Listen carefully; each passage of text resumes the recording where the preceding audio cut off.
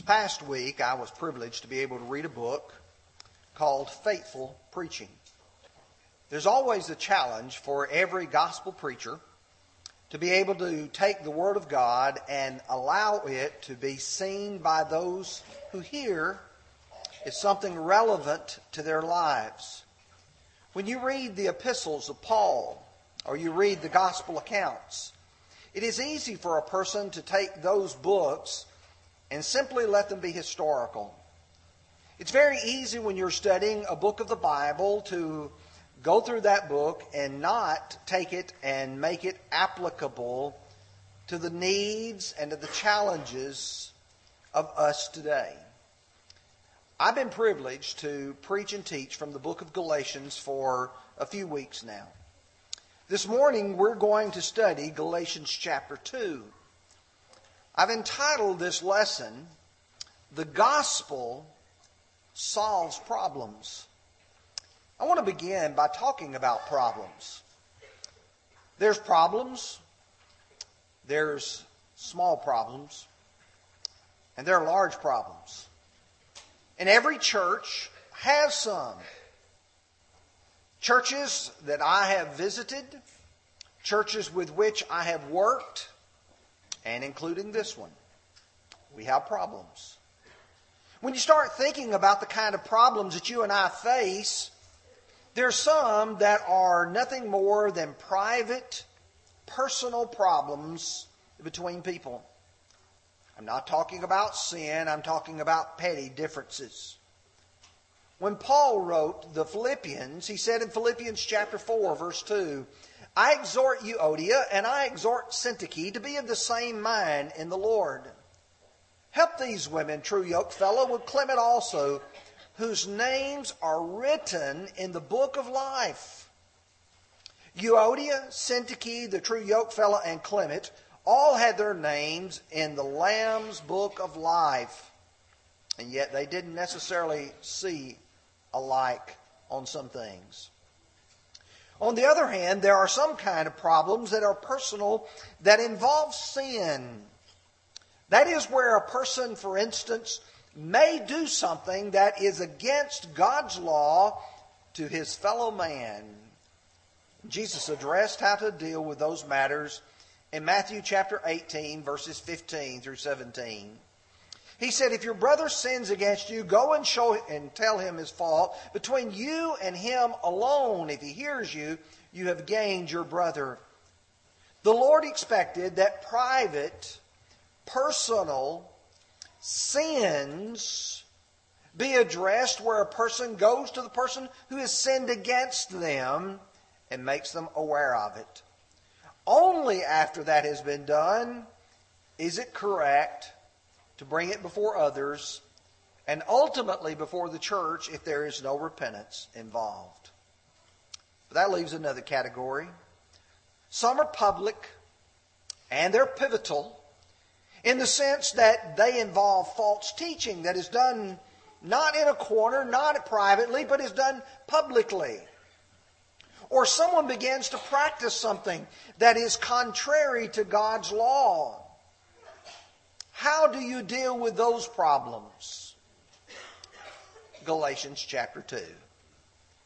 Here's a chapter where you have a problem, where you have a difficulty in the congregation.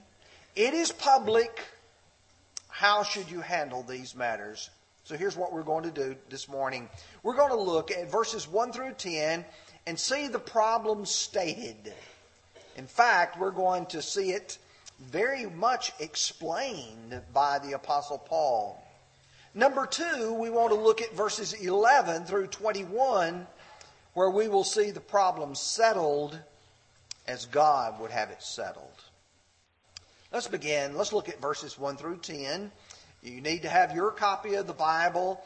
I want to encourage you. I know that we put it on the screen, but you can read off the screen, but you need to be able to have the ability to go back and look at some specific verses as we go through this. "Then after 14 years, I went again to Jerusalem with Barnabas and also took Titus with me. And I went up by revelation, and communicated to them the gospel which I preached among the Gentiles, but privately to those who were of reputation, lest by any means I might run or had run in vain. Yet not even Titus, who was with me, being Greek, was compelled to be circumcised. And this occurred because false brethren secretly brought in, who came in by stealth to spy out our liberty, which we have in Christ Jesus, that they might bring us into bondage, to whom we did not yield submission even for an hour, that the truth of the gospel might continue in you. But from those who seemed to be something, whatever they were, it makes no difference to me. God shows personal favoritism to no man. For these who seemed to be something added nothing to me. But on the contrary, when they saw that the gospel for the uncircumcised had been committed to me as the gospel for the circumcised was to Peter, for he who effectively worked in Peter for the apostleship to the circumcised also effectively worked in me for the apostleship to the Gentiles. And when Cephas, or James, Cephas, and John, who seemed to be pillars, perceived the grace that had been given to me, they gave to me and Barnabas the right hand of fellowship, that we should go to the Gentiles and they to the circumcised. They desired only that we would remember the poor, the very thing which I also was eager to do. Now, for just a few minutes, I want you to think about what is occurring in the churches of Galatia. False teachers, false preachers are following Paul. They are creating confusion, they're creating conflict in all these congregations. That shouldn't surprise us. Because if we go back to Acts chapter 13 and 14 and we read about Paul's initial work there were people trying to destroy his work at the very beginning. These preachers and these teachers in Galatia, he said, were false brethren secretly brought in. When you say they're false brethren, they're not true brethren. They may have been baptized, but they're not true servants of the Lord. When Paul wrote the Corinthians in 2 Corinthians chapter 11, he said, "For such are false apostles, deceitful workers, transforming themselves into apostles of Christ." These people want you to believe that they are devoted and dedicated servants of the Lord. In fact, in verse 14, Paul will go on and say that even Satan transformed himself into an angel of light. It is no great thing, therefore, if his ministers transform themselves into ministers of righteousness. They will portray what they are not. But at issue was particularly the Gentile converts. Because you see, when Paul went out and he went on this journey to the Gentiles and he began to convert them, there were a lot of these brethren, false brethren, who were saying they've got to be Jews first. Luke in the book of Acts describes vividly the confrontation that took place. In Acts 15, verses 1 and 2, certain men came down from Judea and taught the brethren. Notice now, these are people who are from Jerusalem. They're from Judea. What are they doing? They're teaching the brethren.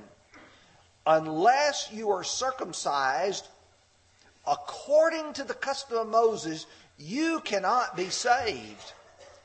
Here are Gentiles who are hearing a message your salvation didn't take. You didn't do it right. You have not completed God's plan for salvation. God's plan for salvation involves you becoming a Jew first. Verse 2, therefore, when Paul and Barnabas had no small dissension and dispute with them. There was an argument that took place here. Paul and Barnabas say, that's not so, that's not right. So they're going to go to the apostles and the elders about this question in Jerusalem. Drop down to verse 5, but some of the sect of the Pharisees who believed. Now I know the problem. Some of the sect of the Pharisees who believed. You see, when you become a Christian, you are not a hyphenated Christian. You're not a white Christian or a black Christian. You're not a Jewish Christian or a Gentile Christian. You are a Christian, a child of God. You don't hyphenate that word. But you see, these are of the sect. They're sectarians. They're denominational, if you want to put it that way. They are the ones who are saying it is necessary to circumcise them and to command them to keep the law of Moses. That means you've got to keep all of the dietary laws. That means also that you've got to keep all of these other laws written in the Old Testament. Now here's the way they approached it. They came and they challenged whether or not Paul was a real apostle. And you can say, well, what was the big deal about that? You see, of the original 12, Paul was not a part of that number. You had Peter and Andrew and James and John and the other 8 apostles there. And what you find is that Paul was not among that number. He didn't travel with the Lord during his personal ministry. They were saying Paul can't be a real apostle. How would you answer that question? Well, Paul's answer was, they're not the ones who made me an apostle. They are not the ones who gave me this commission. Remember chapter 1, verses 11 and 12? He said, but I make known to you, brethren, the gospel which was preached by me was not according to man, for I neither received it from man, nor was I taught it, but it came through revelation of Jesus Christ. Paul did not have to depend upon Peter and John to communicate to him the gospel that he was going to preach. You see, in this context, you look at verse 6. He said, those who seemed to be something added nothing to me. You can say these men are important, but he said they didn't add anything to me. But what you do see is that these established apostles do recognize the divinely authorized mission of Paul. Look with me at verses 7 through 9. He said, but on the contrary, when they saw that the gospel of the uncircumcised had been committed to me, they saw that, they knew that. Verse 9, they extended the right hand to fellowship. Unless you believe that Peter also said Paul is divinely directed, I'd suggest that you go to 2 Peter 3, verse 15. There, Peter writes, as our beloved brother Paul, according to the wisdom given to him, wrote unto you in a few words, speaking in them of some things hard to be understood, which the untaught and unsteadfast twist as they do the other scriptures. You see, Peter says that what Paul was writing was scripture, and give him that method of commendation. But the second thing that they are doing in trying to oppose Paul is to say that Paul is somehow perverting the true gospel to accommodate the Gentiles. Then what he's doing, he's left something out that no good apostle would ever leave out. And Paul's answer was, the trip that he made to Jerusalem in Acts 15 was not by human direction. It wasn't as if Paul and Barnabas sat around and said, we need to go up to Jerusalem and make sure that this matter is settled. He said, I went up by revelation in verse 2 and communicated to them the gospel. But now here is the real test case. Paul said, Barnabas went up with me, and Titus also. Verses 2 and 3. He said, yet not even Titus, who was with me, being a Greek, was compelled to be circumcised. Okay, now I want to know what the apostles and the elders think about this matter. Paul arrives with a man who is a full-blooded Gentile. He's Greek. His name is Titus. What do the apostles, what do the elders expect to be done? They're not going to see Titus circumcised because Paul said, if I did that, the truth of the gospel wouldn't continue. You see, there's some things that you just can't compromise on. In fact, in this context, in verse 5, he says, to whom we gave way of submission, no, not for an hour. There's some things about which we will not compromise. Now, there's some things about which it doesn't matter. But there's some things that do matter. And this is one of them. Because if you change the gospel, it's no longer the gospel. We observed that when we looked at verses 6 through 9. In Ephesians 5, verse 11, have no fellowship with the unfruitful works of darkness, but rather expose them. Jude, verse 3, he says to contend earnestly for the faith which was once for all delivered to the saints. There's some things about which you have to be willing to stand up and say, this won't pass. This won't happen. This won't be taught. This won't be practiced.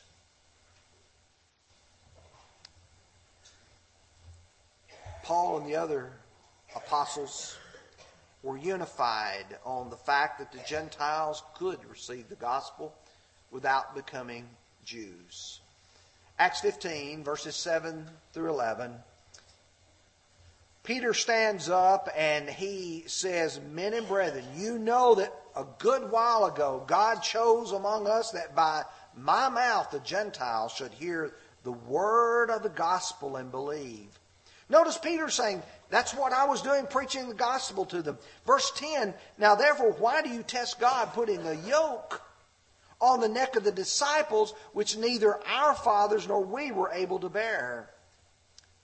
Now if you don't catch any other verse out of this lesson than verse 11, I want you to listen carefully to the way that Paul speaks here, or Peter speaks here.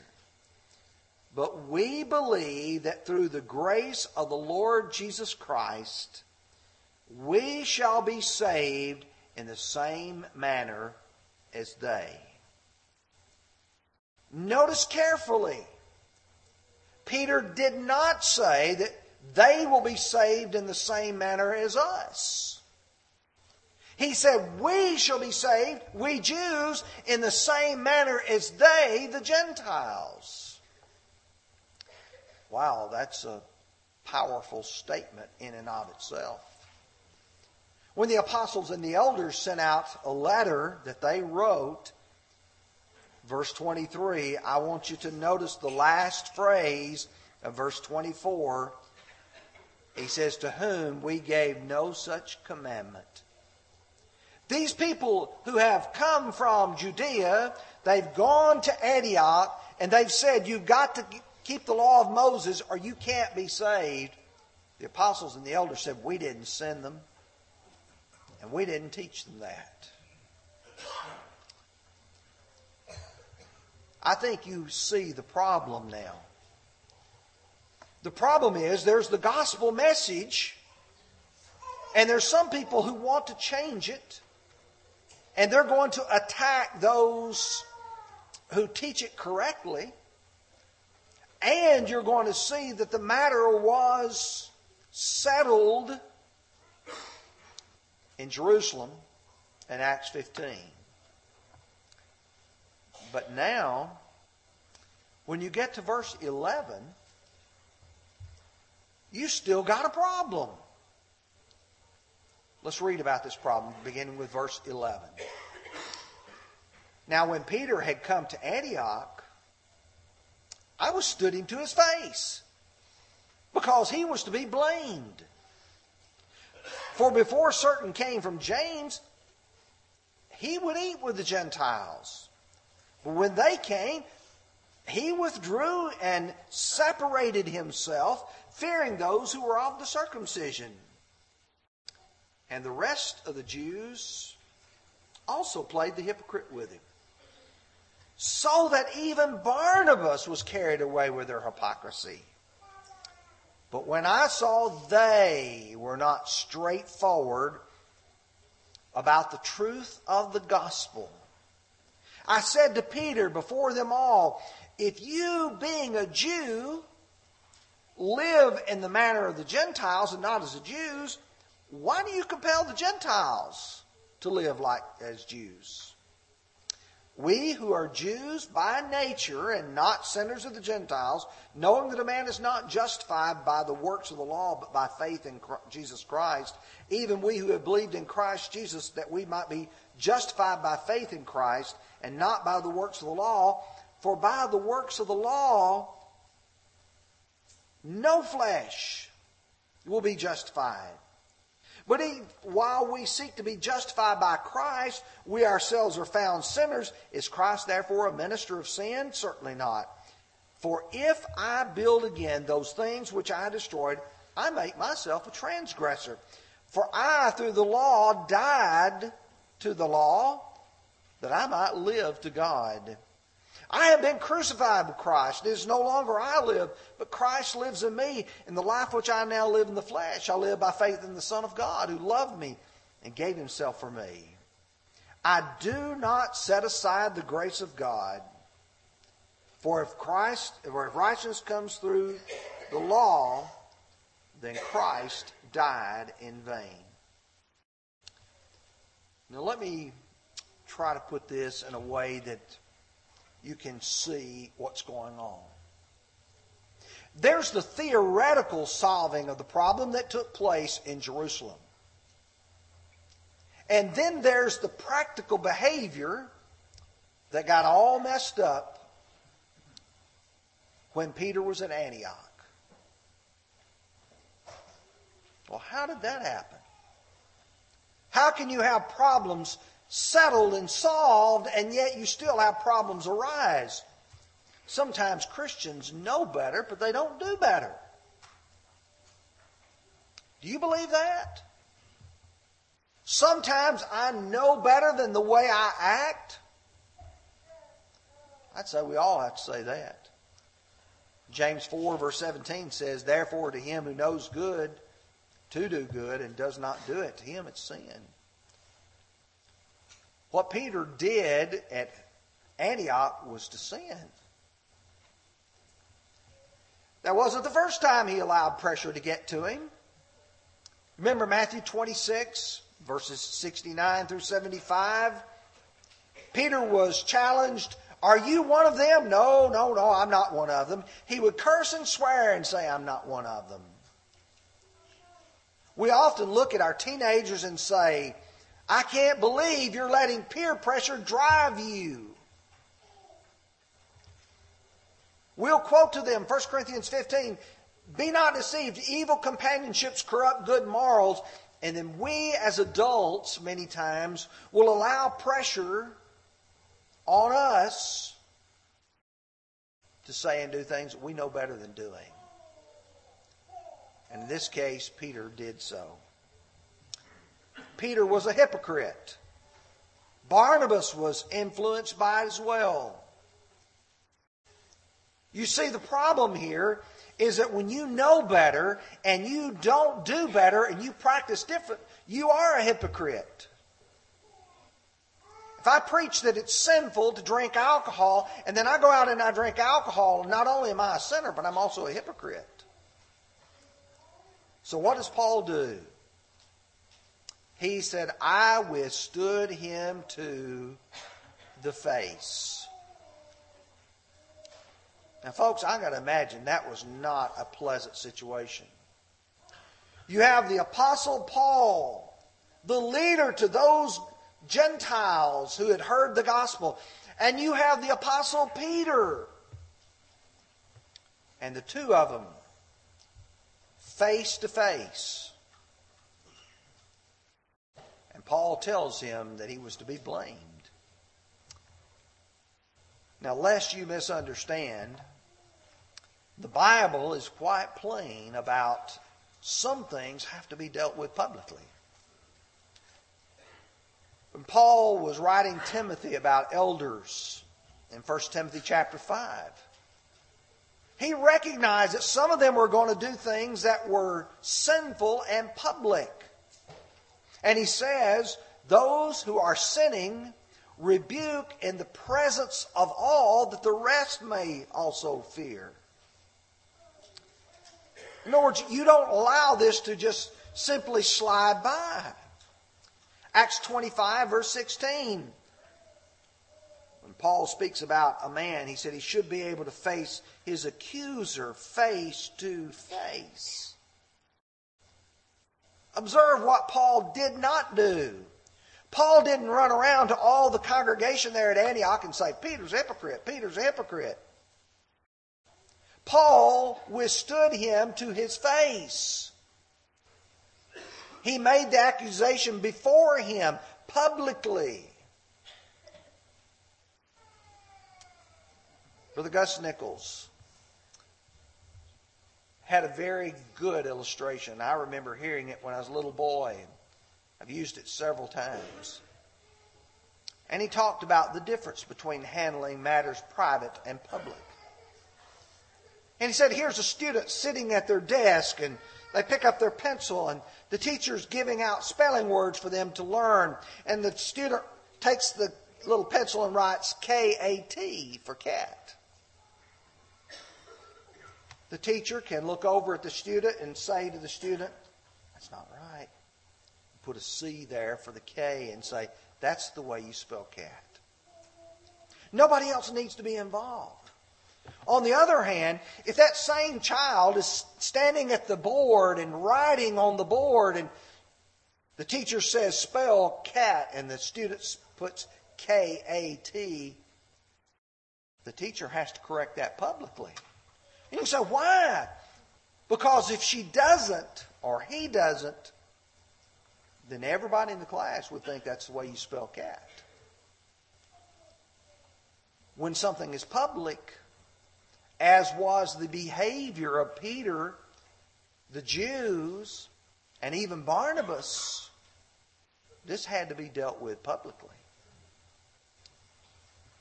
And Paul says, so that the truth of the gospel. You know, he mentions that twice in this chapter. The truth of the gospel. And you see, that's where you start looking and saying, is this really important? Well, sure it's important. Because if you don't do what's right, the truth of the gospel doesn't continue. Paul looked at Peter and says, you, being a Jew, live in the manner of the Gentiles and not as the Jews. The truth is, Jews no longer have to live as Jews. Evidently, Peter was not keeping all of those rules and regulations that Jews had to keep. He's now free from all of those. He's justified by Christ and not the law of Moses. You see, what the false brethren were proposing was that you had to live a strict Jewish life. And the answer was, no, you don't. And the reason why you don't is because you're not justified by that law of Moses. You're justified by faith in Christ. If justification came through the law, then Christ died in vain. If you could be saved through the Old Testament law, why would Jesus ever need to die anyway? That'd be ridiculous. there was that insufficiency of that Old Testament law. I want you to observe a few principles before we tidy this up. Number one, this shows that no one is above question. The leaders were involved here. I want to be very clear. Preachers can and do make mistakes. Elders can and do make mistakes. Apostles made mistakes. And that's the reason why everyone is expected to verify for themselves that this is true and right and correct. You remember Luke's observation about the people who lived in Berea in Acts 17 and verse 11? These were more noble, New King James says, fair-minded than those in Thessalonica, in that they received the word with all readiness. Now listen carefully. And searched the Scriptures daily whether those things were so. You ought not to accept what any preacher says without verifying that that's what the Scriptures teach as well. Number two, Paul did not attack Peter as a person. He attacked his behavior. Because the truth is that Paul was not wanting to destroy Peter's influence. He wanted Peter to change. It's hard sometimes for us when we are confronting to not allow someone to become our enemy. Later on in this epistle, Paul will ask the question, have I become your enemies because I tell you the truth? If someone corrects us, rightly so, they are our friend, not our enemy. Principle number 3, fear often drives men to do wrong. For before certain came from James, Peter ate with the Gentiles. But when they came, he withdrew himself, fearing those who were of the circumcision. Sometimes we allow our personal feelings to drive us when God's Word ought to be what drives us. Number 4, sin has consequences. What Peter did was wrong. Let me tell you how badly it affected things. You had a congregation here in Antioch, the one in Syria, that had Jews and Gentiles in the congregation. Folks, they were getting along. Things were going along well. Some come from James. Now Peter won't eat with the Gentiles. But do you know what it says? That even all these Jews were carried away with his hypocrisy.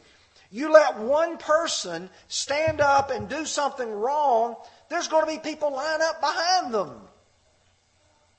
And they're going to do wrong too. And sometimes you'll be even surprised at the people who will line up behind them. You know who shocks me the most in all this is Barnabas. Barnabas went with Paul on that missionary journey. He was right there with Paul as he went to Antioch and Iconium and Lystra and Derbe. And he saw these people being converted.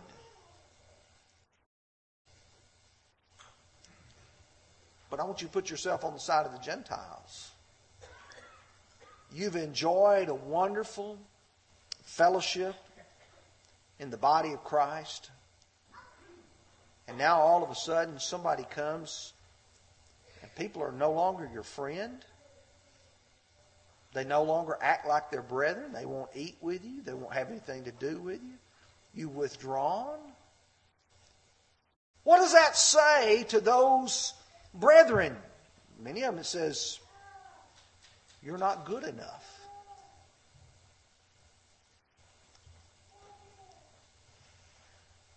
Problems will arise, but they can be settled if everyone will seek the will of God first.